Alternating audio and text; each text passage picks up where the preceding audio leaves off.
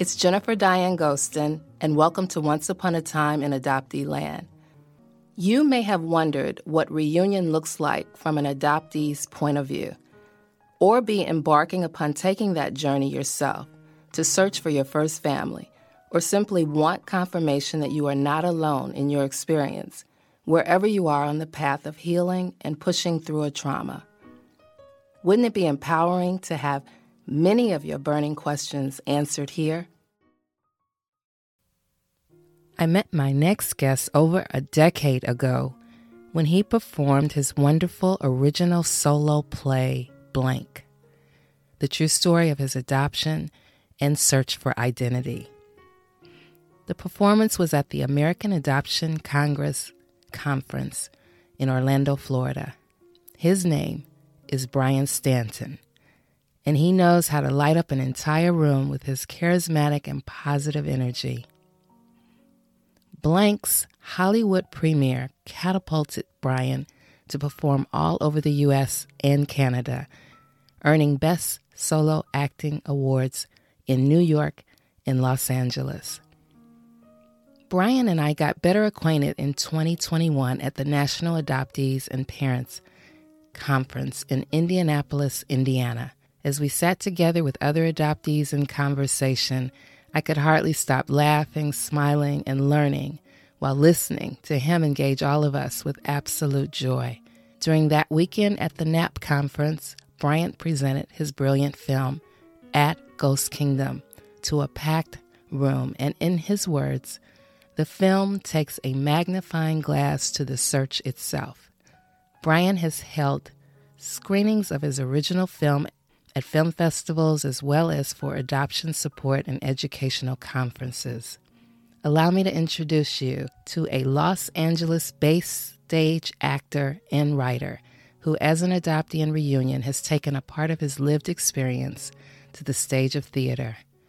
The Love International Film Festival honored Brian Stanton with Best Screenwriter and Best Actor awards. He's a delight to chat with, and you get the opportunity to hear a part of his adoption journey here. Hello, Brian. How are you doing today over there on Jennifer, the West Coast? On the West Coast. West is the best, baby. Yeah, it's I believe beautiful. That. I bet it is. Finally good LA weather. It's been very rainy here, and we'll take the rain whenever we can, believe me. But it's been raining a lot more lately. And up north, they've gotten a lot more snow. But right today, it's probably low to mid 60s, blue sky, that LA sun. It's beautiful. It doesn't shine anywhere like it does in California. So I love California. Yeah, the sun is very special to you all.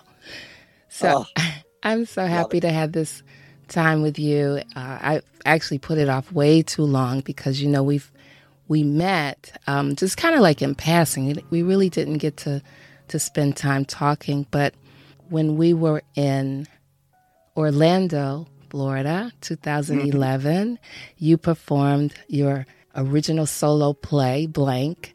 And yes. And you've been, like, since I started the podcast, you've been on my mind to just be a guest. So I just thank you for taking the time. Oh, no, Jennifer, I'm honored to be here. Honored that you asked me. It's an absolute pleasure. I love what you're doing here. It's great. So I look forward to our conversation. Thank you so much. Thank you for those kind words. And you know, we got to spend time together, really spend time in 2021. Yeah, recently. Yes, at the NAAP conference, National Adoptees and Parents in Indianapolis. Yeah. Wasn't that a blast? That was so much fun. It really was, especially since I know for me, I hadn't really been getting out or going anywhere, just kind of doing Zoom meetings. So it was nice to spend time with other adoptees in person. Yeah. Absolutely. I mean, we were all shut in for so long and doing all these things on Zoom and, you know, seeing each other on the screen, and just to be there in person. You know, to be there in person with, you know, other people in your community is so healing and beautiful and wonderful and fun as it is, right? But to be there in person, you know, it's just so much more personable, and there's, you know, it takes it to that other level, you know, That's that community. Right. Yeah. Mhm. And you would perform or present, I should say, Ghost Kingdom. And that was just amazing. And as you say, the film takes a magnifying glass to the search itself. Yeah. Yes. Yeah. That was a Yeah. treat. Yeah. Oh, thank you. No, that was a lot of fun. So that project was originally a play also, speaking of COVID. So at Ghost Kingdom was originally a play, and it was slated to have an off-Broadway premiere October of 2020. And as we all know what happened. COVID hit and businesses closed and theaters shut down all across the country. So I was still rehearsing over Zoom. I was actually in rehearsal over Zoom with my director, just thinking, they'll be open again in a few weeks. Oh, they'll be open again in a few weeks. And when we realized that this could be a full year, I made the decision to film it. And so my wife and I picked up our iPhones. We downloaded what's called the Filmic Pro app. I rearranged my daughter's bedroom into somewhat of an office into a movie set. Ended up just filming it, and that's what At Ghost Kingdom is now. It is a filmed version of what was a play. Wow, it's so good. Oh, thank you. And I know you're going to the NAP conference in Louisville, right? Yeah. Are you going to be there? I will. And I heard you presenting the film there, right? Yeah. That's wonderful. Oh, thank you. And we should probably tell the listeners, hey, we can plug it. Here we go. It's the Untangling Our Roots conference. It's team hosted, right? By National Association of Adoptees and Parents and the Right to Know organization. And so there's going to be people not only in the adoption community, but I believe donor-conceived, non-paternal events or non-parental events, whatever discovery they made. So it'd be a great mixed community where we have a lot of similarities. We cross over on that Venn diagram as far as some of this stuff goes. And I'll be presenting at Ghost Kingdom, because at Ghost Kingdom is really about the search itself. And so, the same thing happens with people who find out that, oh, my father is not my father. Who is my father? And same with donor conceived, whether they have that information or not. So at Ghost Kingdom, the message of that is, like you said a few minutes ago, it takes a magnifying glass to the search itself. And I think a lot of people can relate beyond just the specific adoption community. Right.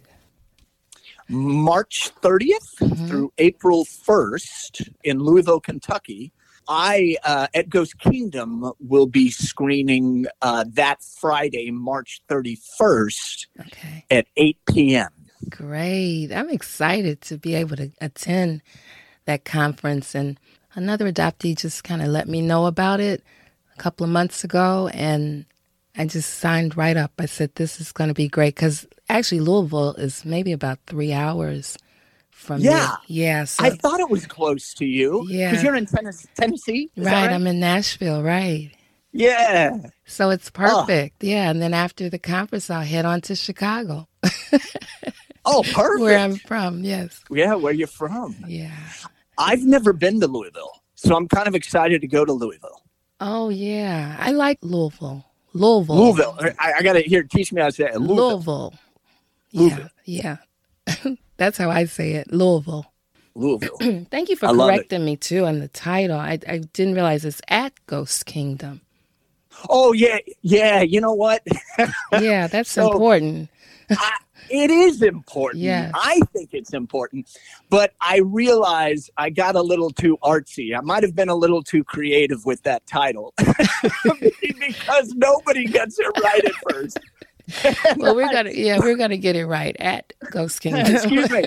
I know. So, as you know, it's about the film is about a guy reaching out virtually to possible relatives. As he's going on this search, He's on Facebook. He's emailing. He's messaging. Right.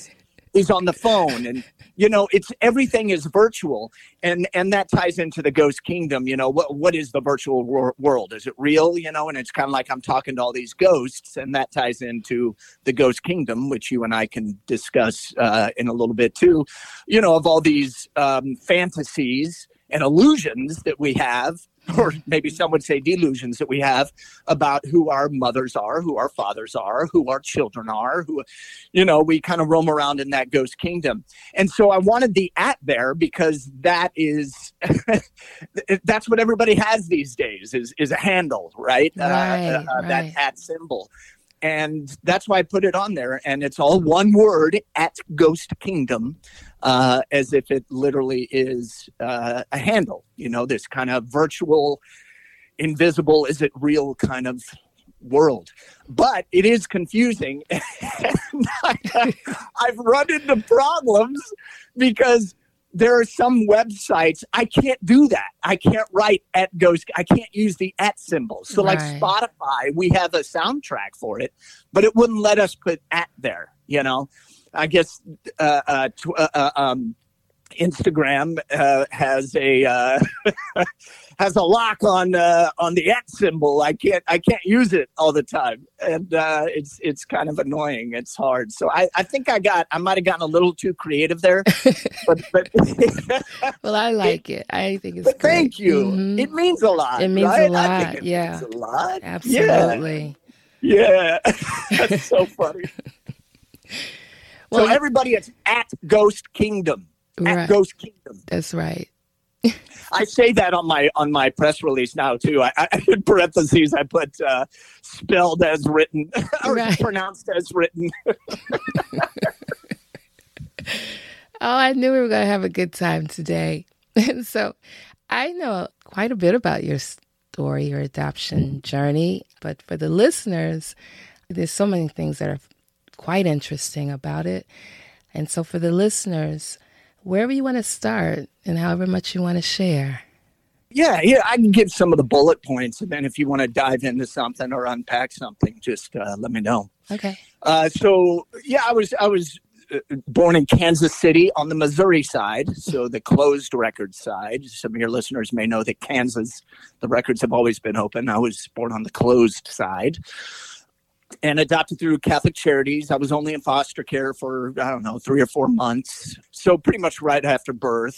My parents have always been open with me that I was adopted, so I never really remember a time not knowing I was adopted.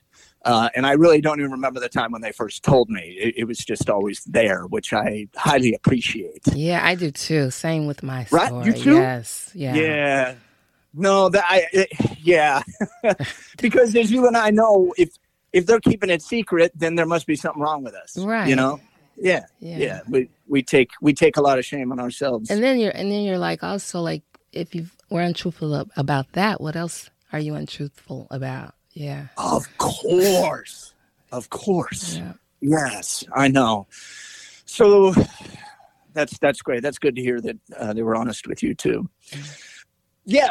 When I was 23, I'll jump right to it. When I was 23, now I don't know how long my mother has had this, but she had a copy of my original birth certificate.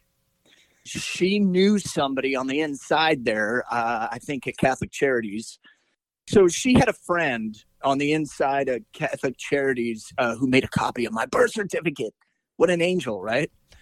Yeah. And gave it to my mom. Now, I don't know how long my mom was holding on to that, but she gave it to me when I was 23. I guess that was the right age in her mind. Right, I don't know. But there was my mother's name. And on the namespace, the namespace of the birth certificate was blank. And that's 20 years or 10, 13 years later, I wrote a play called Blank. And that's what it refers to literally. Anyway, with her name there, we looked her up. She was literally in the phone book, and we connected and reunited. So I reunited with my birth mother when I was 23 years old, just before my 24th birthday. Mm. How was that? Well, I mean, it was the most amazing thing in the world. at first. You know, I mean, it was beautiful and shocking. And listen, we could go through all the feelings because I understand that period of my life now much better than I understood it then. Right. You know, like you and I were talking before this, we've just kind of gained wisdom over all these years. Yeah. Now that we're old ones. Right. No, Jennifer, for the honeymoon period, right? That's how they describe it. You know, you're learning everything about each other, and it's so exciting. And ooh, wow, yeah, I have sun freckles in the exact same spot on my shoulder as you, and you know, everything Right. is there. And we ended up emailing every single day and each other, and then planning when we're going to see each other in person, and it was beautiful. And oh God. It's not that way now, unfortunately. And back then, the overwhelming part, let me go here. The overwhelming part of that time was my birth mother was so, I'll give qualifiers so that your listeners aren't confused. I'll just say birth from my birth mother and my adoptive mother, but they're both my mothers. Right. I was really overwhelmed because she kept wanting to hold me and hug me and I felt was just so forward with everything, and it overwhelmed me. And I had all these foreign emotions that I didn't know what they were or where they came from. For instance, when she wrote me, the letter that she wrote me, I cried on and off uncontrollably for 24 hours. And I didn't know why. And I just didn't understand. And so I think I started pushing her away a little bit, just at a hand's distance, at an arm's length distance. And it was kind of one of those, yeah, I want you, no, stay back there. Yeah, I want you, no, stay back there, you know? Right. But you were so young. I was young. Yeah. And I just didn't know why that was and what the emotions were that I was feeling. Mm-hmm. Now, when I wrote blank and was introduced to this amazing community, Adoptee Land, then I started to understand more. I understood why my mother was like that and why she just did not want to let go of me. And, you know, they go back to that time when they relinquished psychologically. And I didn't understand that. Also, I think I went back to the time when I was relinquished and I didn't have language to put to all those emotions. I didn't have language to put to what my body was feeling at that time. So I cried uncontrollably for 24 hours.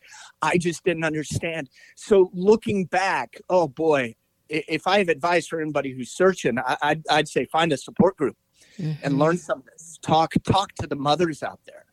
Talk to other adoptees who have gone through it. So now my birth mother has put the ball in my court fully. She won't reach out on her own. She'll totally respond if I make the phone call. Right. She'll totally respond if I say, let's go have lunch. You know, we hung out at her house over the holidays. But I'm the one doing all the work now. And it's exhausting me. I'm at that point. And I've told her, I said, you know, you can call me. You know, right? But she's just too scared to go there again because she gave her whole self back to me. Mm-hmm. You know what I mean? And then felt another rejection. What's that? Right. I'm sorry. I was just going to ask you, how do you manage the lack of reciprocity? Well, because I know what you mean. Like, I know what you mean. You don't want to be the only one initiating contact. No, because Jennifer, you know, at our age now, it's like I choose my friends wisely. Right. If I'm the one doing all the work, they're probably not the best friend. Exactly. Right? Yeah. This is different. This is more than a friend, because I know she loves me, Jennifer. And anytime I send texts or photos of my daughters, I have 2 daughters, you know, her grandchildren, you know, she always responds. She's always responding, but I'm the initiator, and there's only so much I can do because she has to deal with her side of it. And I've told her, you can call me. I understand now why I acted that way. I didn't mean to push you away. That wasn't my intention at all. Right. But I understand more why it seemed that way. And I told her, I said, I want you in my life. I want you in my daughter's life.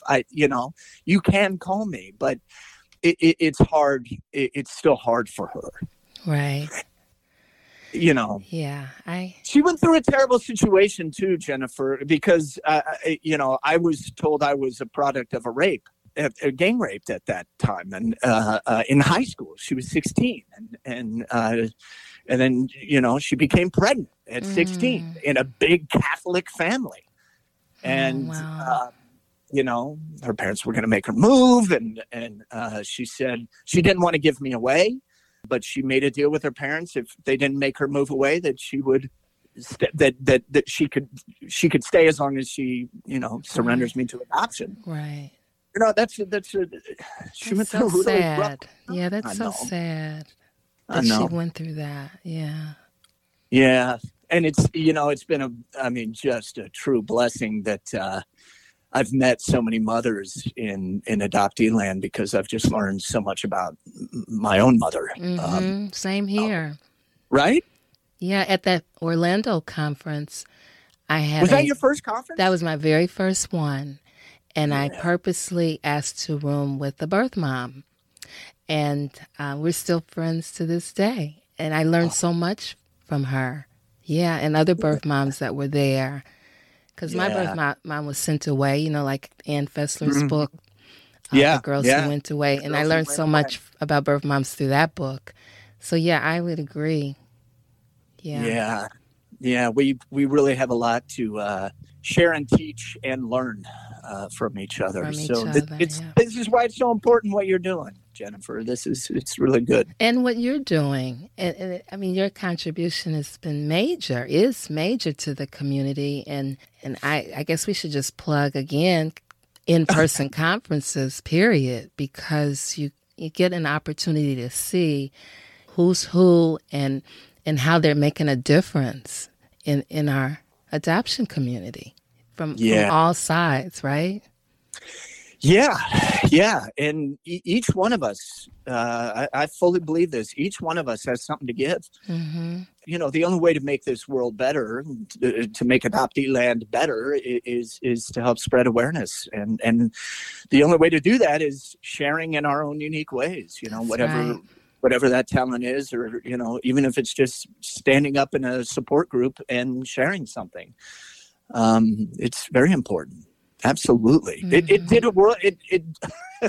I tell you, Jennifer, so my experience in reunion with my mother has been complete 180 degrees different than when I reunited with my birth father. Yeah. Because of what you call adoptee land, because of these conferences, because of these support groups, because of the Ann Fesslers out there, and everybody who all those books, whether you want to talk more psychologically with B.J. Lifton and Nancy Verrier, or if you want to get into more memoirs like Marcy Keithley and and Zara and Patrick McMahon, and everybody, whether it's straight out autobiographical storytelling, or if it's psychological, I've just learned so much, and that had informed my reunion with my father. So, yeah. You want to tell us a little bit about that? Well, I know some, but for the listeners, what you shared with me is really something. Well, so as I said, we thought that I was a product of rape, and my birth mother thought she knew which one it was, because there were two or three guys. I looked like one of them, and she was pretty confident I was his. I'll spare some of the details for some people. Everybody can go see at Ghost Kingdom, because that Ghost Kingdom is about the search for that father and connecting with a few families that I thought were mine. Mm-hmm. And spoiler alert,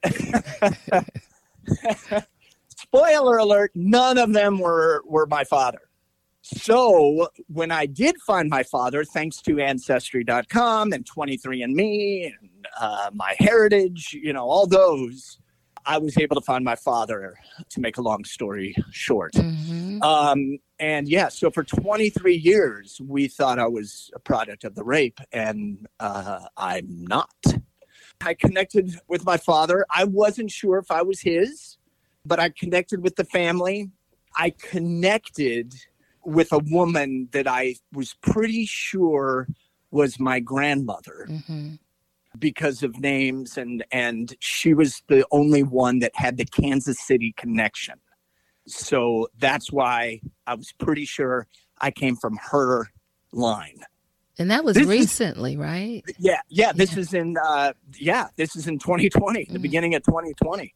So I knew she had 4 children, but I was thinking she might have had 5, which I'll tell you why in a little bit. 3 daughters and 1 son is what she had. So I sent them all Facebook messages, and I noticed that the son also had an email, like a business email. So I sent him an email, and I'm just saying, hey, I think we may be related, all that stuff that we try to write out when we're reaching out, right? I think we may be related. I don't want to impose. I don't want to bother you. All that stuff. Anyway, he responded very quickly and said, I'm happy to help. I know the importance of having a father in your life. So why don't we just start with your mother's name, and we'll go from there. And I said, my birth mother's name is this. Mm-hmm. She went to this high school in Kansas City.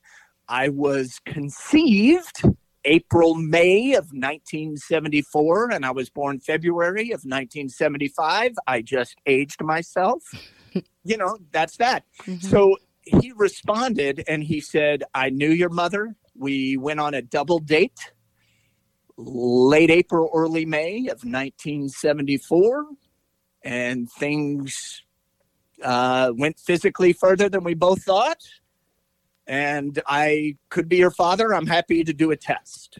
And I fell out of my chair. He was very accommodating. Oh, yeah. Yeah. Now, that's great. To your listeners, this is after 10 hardcore years of searching. Right. Of course. 10 exhausting years. So you can imagine why I literally fell out of my chair. I just knew. I knew too. I was like, this is him. I finally found him. Wow. And I'm not from the rape. Not that matters. Mm-hmm. I dealt with the psychology of being born of rape, and, I went through the whole thing of the rape is not me and all that, but it was a psychological journey, to say the least. And it was a journey that I would imagine wasn't easy, that you didn't have to go through necessarily, had you, I don't know. Right. I don't know. The things we go through. Yeah. Because it's not real, but at that time it was very real. Right. Talk about the ghost kingdom. Jeez. Yeah. The things we go through. And then you think, boy, I didn't have to go through it, but I did. But it made me a stronger person because, Jennifer, that the whole thing is adoption happened to us. That's something that happened. Right? Right. We were born. That was a happening. But I'm not the birth. I'm a grown man now. Right. Adoption happened to me, but I'm not the adoption. Right. There are things that my body remembers, and I'm triggered in certain ways, and I've carried on the DNA, and I've carried on the trauma from my mother. I've carried on the joys and successes. We carry on what our ancestors have, but it's up to us to kind of touch all that, and how can we evolve as a person, right? That's right. My mother was raped, but I'm not the rape. I don't have anything to do with that. I'm glad you shared and put it like that. Yes. Yeah. So I'm not that. Now, when you first hear that, we're so locked on identity these days, Jennifer, right? Like, who am I? And we throw everything. Well, I'm born of a rape. I'm a rape child, or, whatever it is. I mean, it could be something simple. I'm a lawyer. Well, you're not a lawyer your whole life. You know what I mean? Right. Like you know, we are beautiful expressions in each moment of this life that is unfurling constantly. Mm-hmm. So going through that journey, even though it didn't happen and it's not real, quote unquote, it has helped me become, I think, a better human being and more aware of what this life is and what this life has to offer and what we go through. Because, you know, that was very informative. Yeah. And what's coming up for me now is that we learn, and we probably will spend the rest of our lives learning what is the truth. Yeah. You know, like it's like, okay, this is what I know now. And then something could be added later that reframes it again. Absolutely. Yeah. Absolutely. The only thing that's true, really, is the impermanence of life. I mean, everything changes. Change is the only constant. And then I think that's, you know, that's where we suffer. I mean, you know, we can get into Buddhism big time here. Say that again. That's when we suffer, right? Because you and I were, suffer. When we talked some weeks ago, we talked about that, like being attached to things, being too attached. That's when we suffer. I'm glad you said that. Yes. So too attached to an identity. Yep. And now I'm thinking about people who are like real serious sports fans, right? Like their team goes in. I mean, these are athletes, right? They get paid big bucks because they're good, and they lose a game, and then it's and their fans are all bent out of shape because they're so attached, right? Yes. And I was one of those people. I was a maniac. I'm a big, and I'm going to plug them right now. I'm a big Kansas City Chiefs fan because y'all heard me. I'm from Kansas City. And I like the Chiefs too, though. Patrick Mahomes is the man. I mean, come on. Yeah. He's so exciting. I've been like, I'm going to distance myself from the NFL. And then Patrick Mahomes just pulls me right back in. He's like a little kid playing in the backyard. But he's amazing. And the Chiefs are, you know. But you grew up in that environment, and I used to watch Chiefs games, and oh man, I'd yell at the TV, and you know, I'd feel like I was out there on the field. Yeah, that's how people act sometimes, like they're out there on the field, like shooting up. It's just so funny. So sports is big, yeah. I've definitely let go of some of that, but I still root hardcore, and I'm very scared of the Bengals coming into Arrowhead this Sunday. But go Chiefs! We'll get that out. Right. But back to the attachment, so we can, you know, sometimes when we find out what our primal wound is or our wound, we can attach ourselves to the wound. We can attach ourselves to being a victim, you know, and always making that the excuse. But there's a moment where you don't evolve beyond that if you attach. So we got to go down and touch that wound somehow. You know, we got to caress that wound. We got to cradle that wound. We have to empower ourselves to move beyond the wound, beyond the wound and the womb. I said womb by accident, but we got to go back to the womb too. And it's up to us to find that power, and this is how we can help each other in the communities too.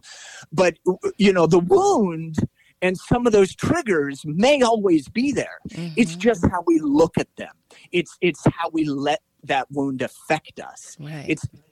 And Jennifer, this is different than suppressing or denying it. I'm not saying that. I'm saying, how do we live with it, and how can we move beyond where that wound may cause us to make bad choices or to react negatively that is not helpful to ourselves nor to the people around us. Yes. So how can we unattach from the wound but still be there, look at it from a different angle, examine it, caress it, hold it, hug it, love it, and move forward with it in a more positive way.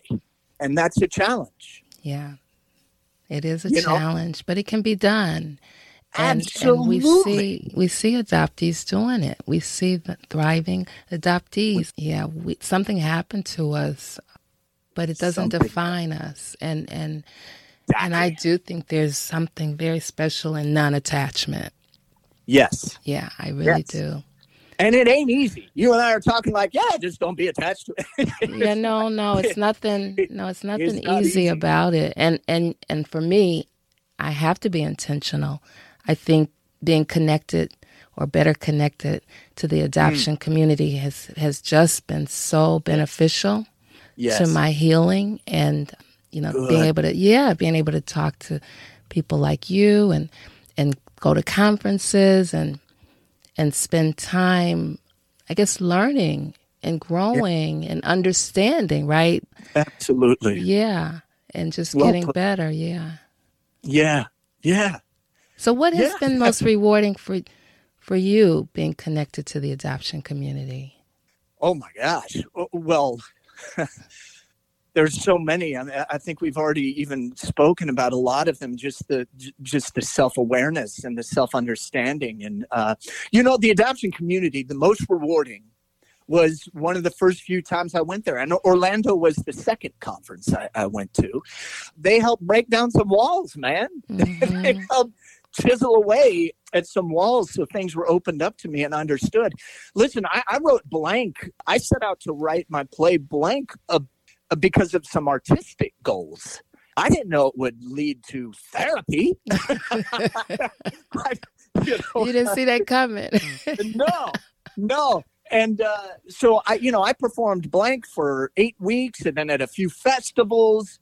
And then when I performed at CUB, the Concerned United Birth Parents Retreat out here in Carlsbad, California, that was the first time I'd ever been in a room filled with this community. And I could feel it. I was performing blank. I had all that energy, like in the room, everybody's energy right there. And I just knew as an artist that, people get this. And then I started hearing my own lines come out of my mouth in a completely different way. And I understood what I wrote for the first time. That's what the community did to me. Wow. They opened me up. I wrote the play blank from my subconscious. And the adoption community, because the mothers and fathers out there too, and some adoptive parents, they brought what I wrote subconsciously out to my conscious, out to the conscious level. So I understood way more what I wrote and understood why I wrote it. Right. If that makes sense. So that my audience taught me. That's I pretty say my special. audience, but they're my brothers and my adopted brothers and sisters out there. So I just understood it on another level. And that's the thing about art. Art is, it's in the eye of the beholder, right? It means something different to everybody, and there are so many different levels. And as an artist, I understood my play a lot more thanks to the community, because I would say, that's why I wrote this line. Oh, that's what that line really means. Oh, my God. And then the deeper I was able to dive into myself and understand myself. And then, of course, it led to me going to a few other conferences. It led to me joining a support group out here, the Adopt Salon out here by Celia Center and Jeanette Yoth. So that has really, really helped me. Big time. So that's great. Lots of rewards. Thanks to them. I'm very humble and grateful. Yeah, that's wonderful. Yeah. So was there anything else you wanted to say about your biological father? Because it feels like it's so new. The reunion. I know we just kept moving, jumping around. Well, that's okay. Yeah. Pause it. Rewind. Let's see where I left. Where we got off track there, and then we're gonna. I know. I think I was saying, Jennifer, that because of what I know now, it was just a different experience reuniting with my father, because I have this knowledge and my self-knowledge and, wisdom with age, I guess. It was just a different reunion experience. I knew how to I understood my emotions more. I was able to navigate. I was also able to kind of help him. Right. Because he didn't know anything about me. And well, you fell out of the chair. Remember, you fell out of the chair. Oh, yeah. I fell out of the chair. I picture you falling out of the chair. And so. And yeah, that was a release, right? Because of 10 hard years, very emotional, exhausting years of searching. Right. I say it's an ending, but now, a new relationship is always a beginning also. Mm-hmm. This is another thing that we could talk for hours. Well, you got to come back. I know you'll come back. Like after we do the Louisville, you'll come back on. Yeah, we could do a live Louisville thing. Or a live Louisville thing. The reunion is, people think it's an ending, oh, it's beautiful, boom, it's an ending, credits roll.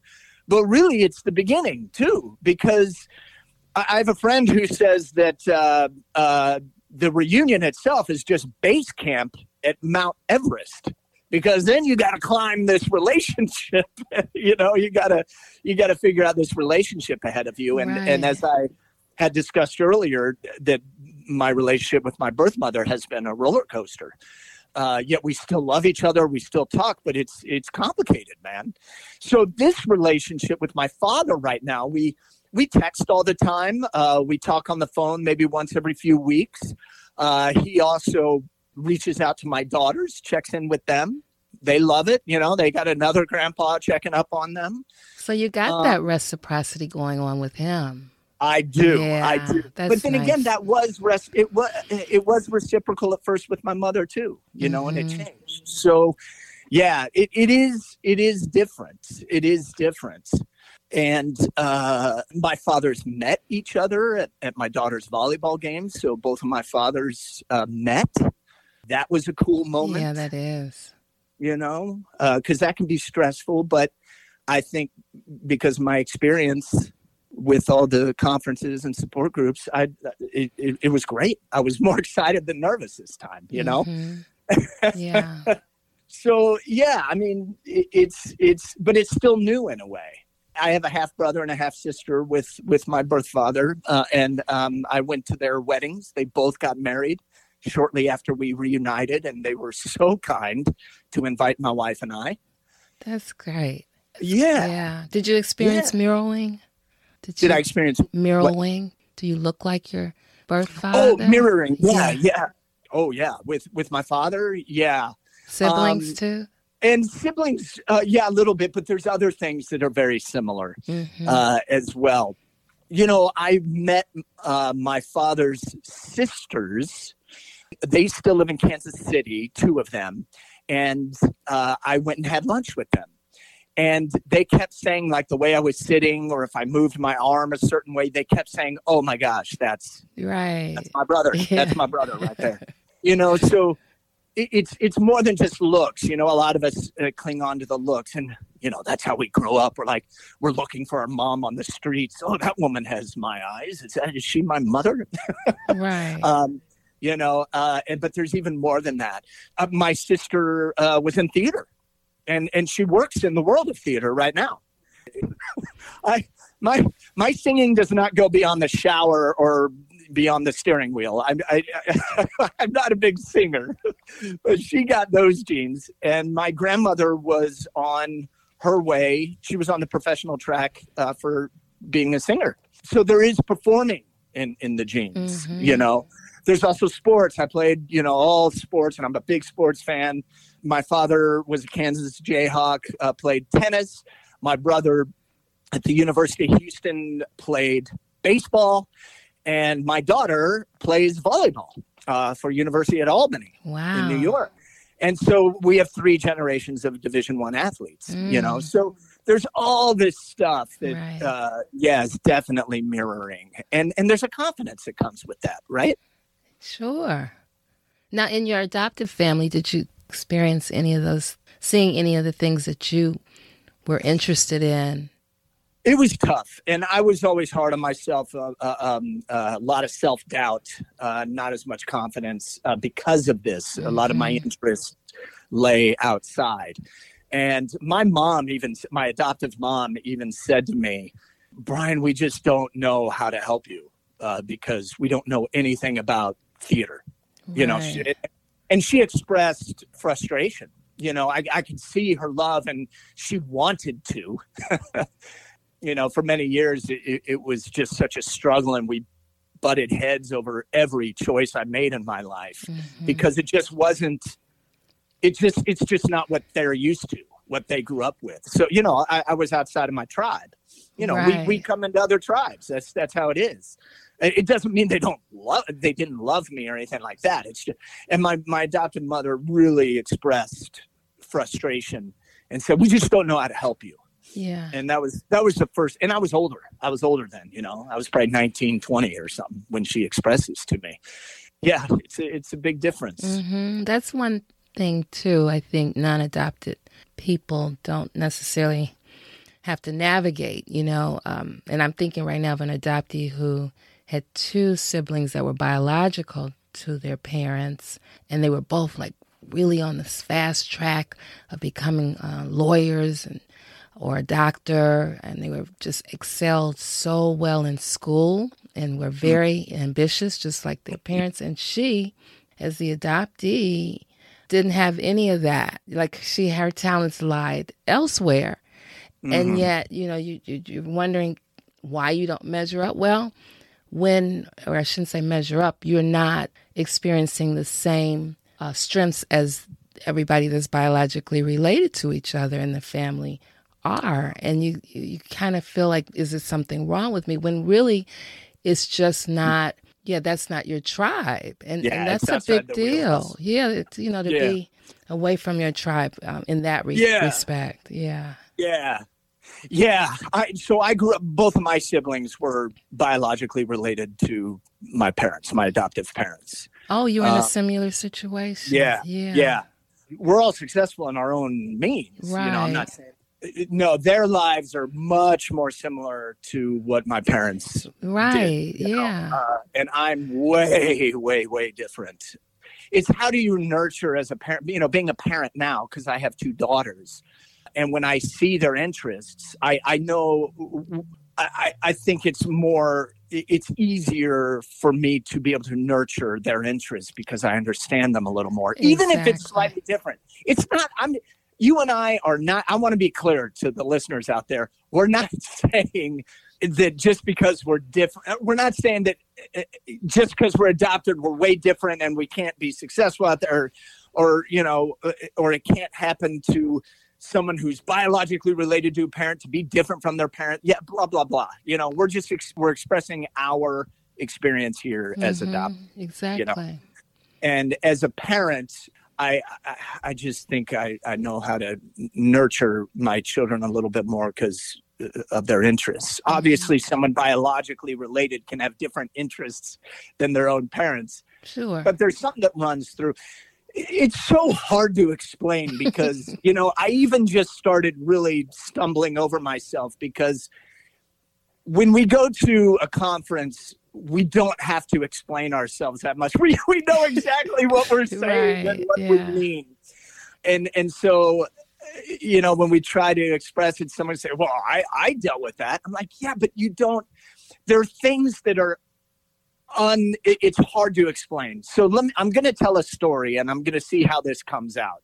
Okay. You can decide to cut it if you want, but I went on a fishing trip with my brother. So my brother and sister are like my best friends. Okay. So we went on a fishing trip with my father, my brother and I, kind of a guy's fishing trip up in Canada because that's what we do.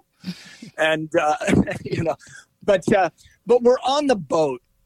My father and brother were talking. They were just doing, I don't know, they were talking or doing something. And I just saw something that, okay, those two are related. Like I saw like this invisible golden thread that connected them. Just the way that they were communicating with each other, their facial expressions, their instincts off each other. It was just there, and you can't explain it. It's there. It exists. Right. And I'm like, I don't have that.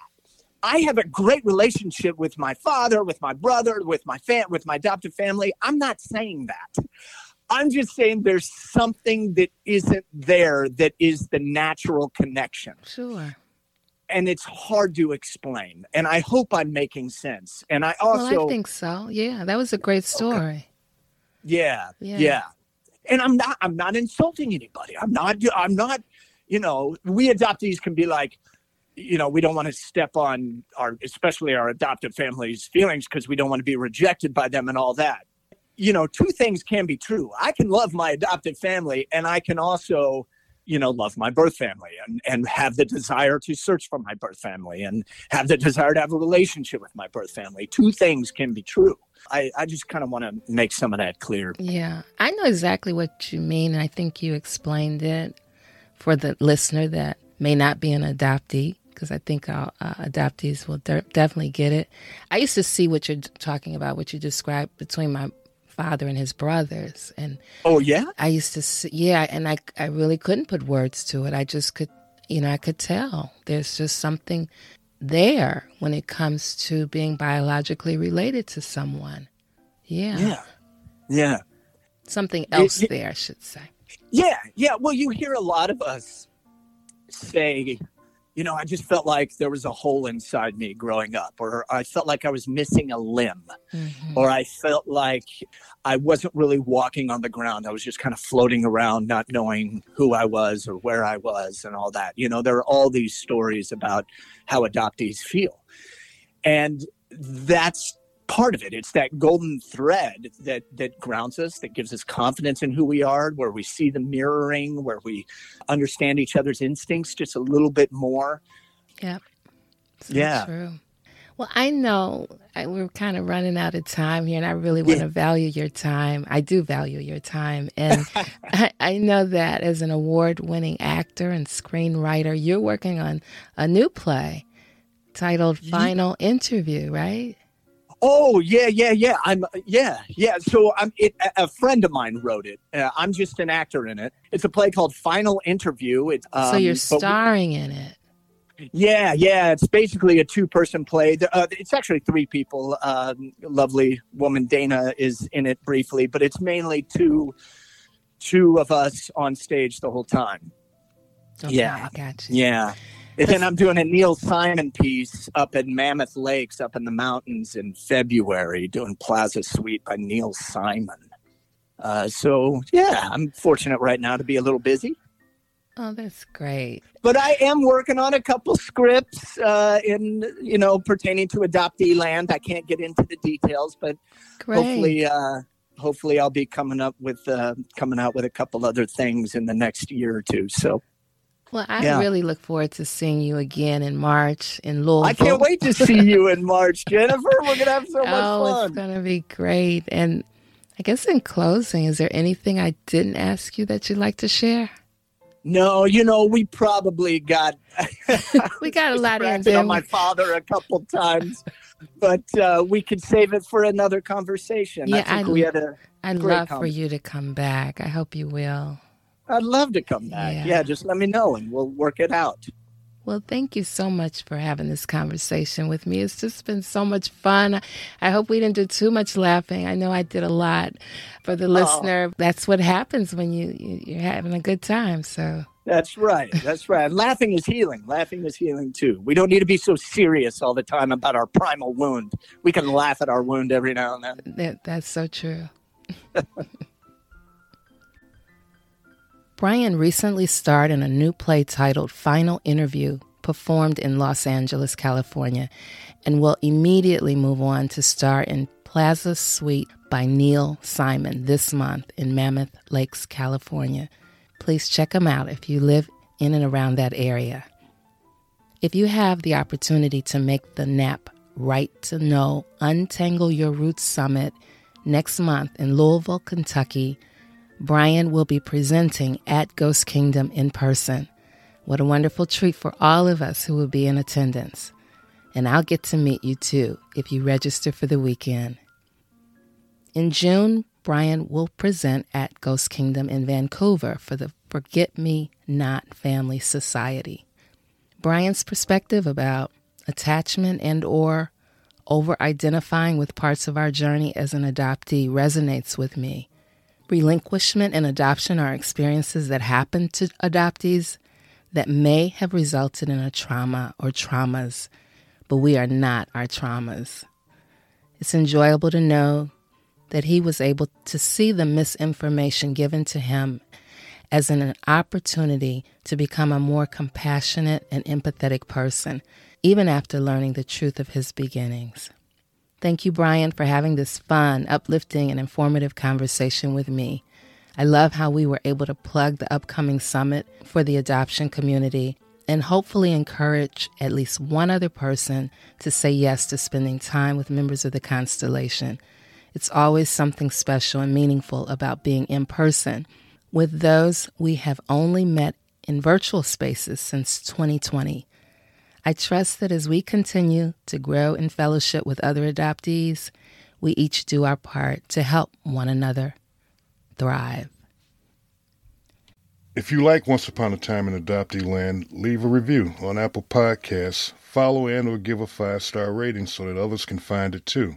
During the course of your day, we hope that you will tell at least one friend or someone who you believe might find value in it. Word of mouth is the best way to grow the show. Remember to share this podcast on social media to spread the word. If you seek to be an ally of the adoption community, we hope that you will consider making a donation to keep the show going at patreon.com/adopteeland. Your contribution allows a weekly episode free of advertisement and is greatly appreciated to add a valuable resource to the adoption community. Thank you for being here.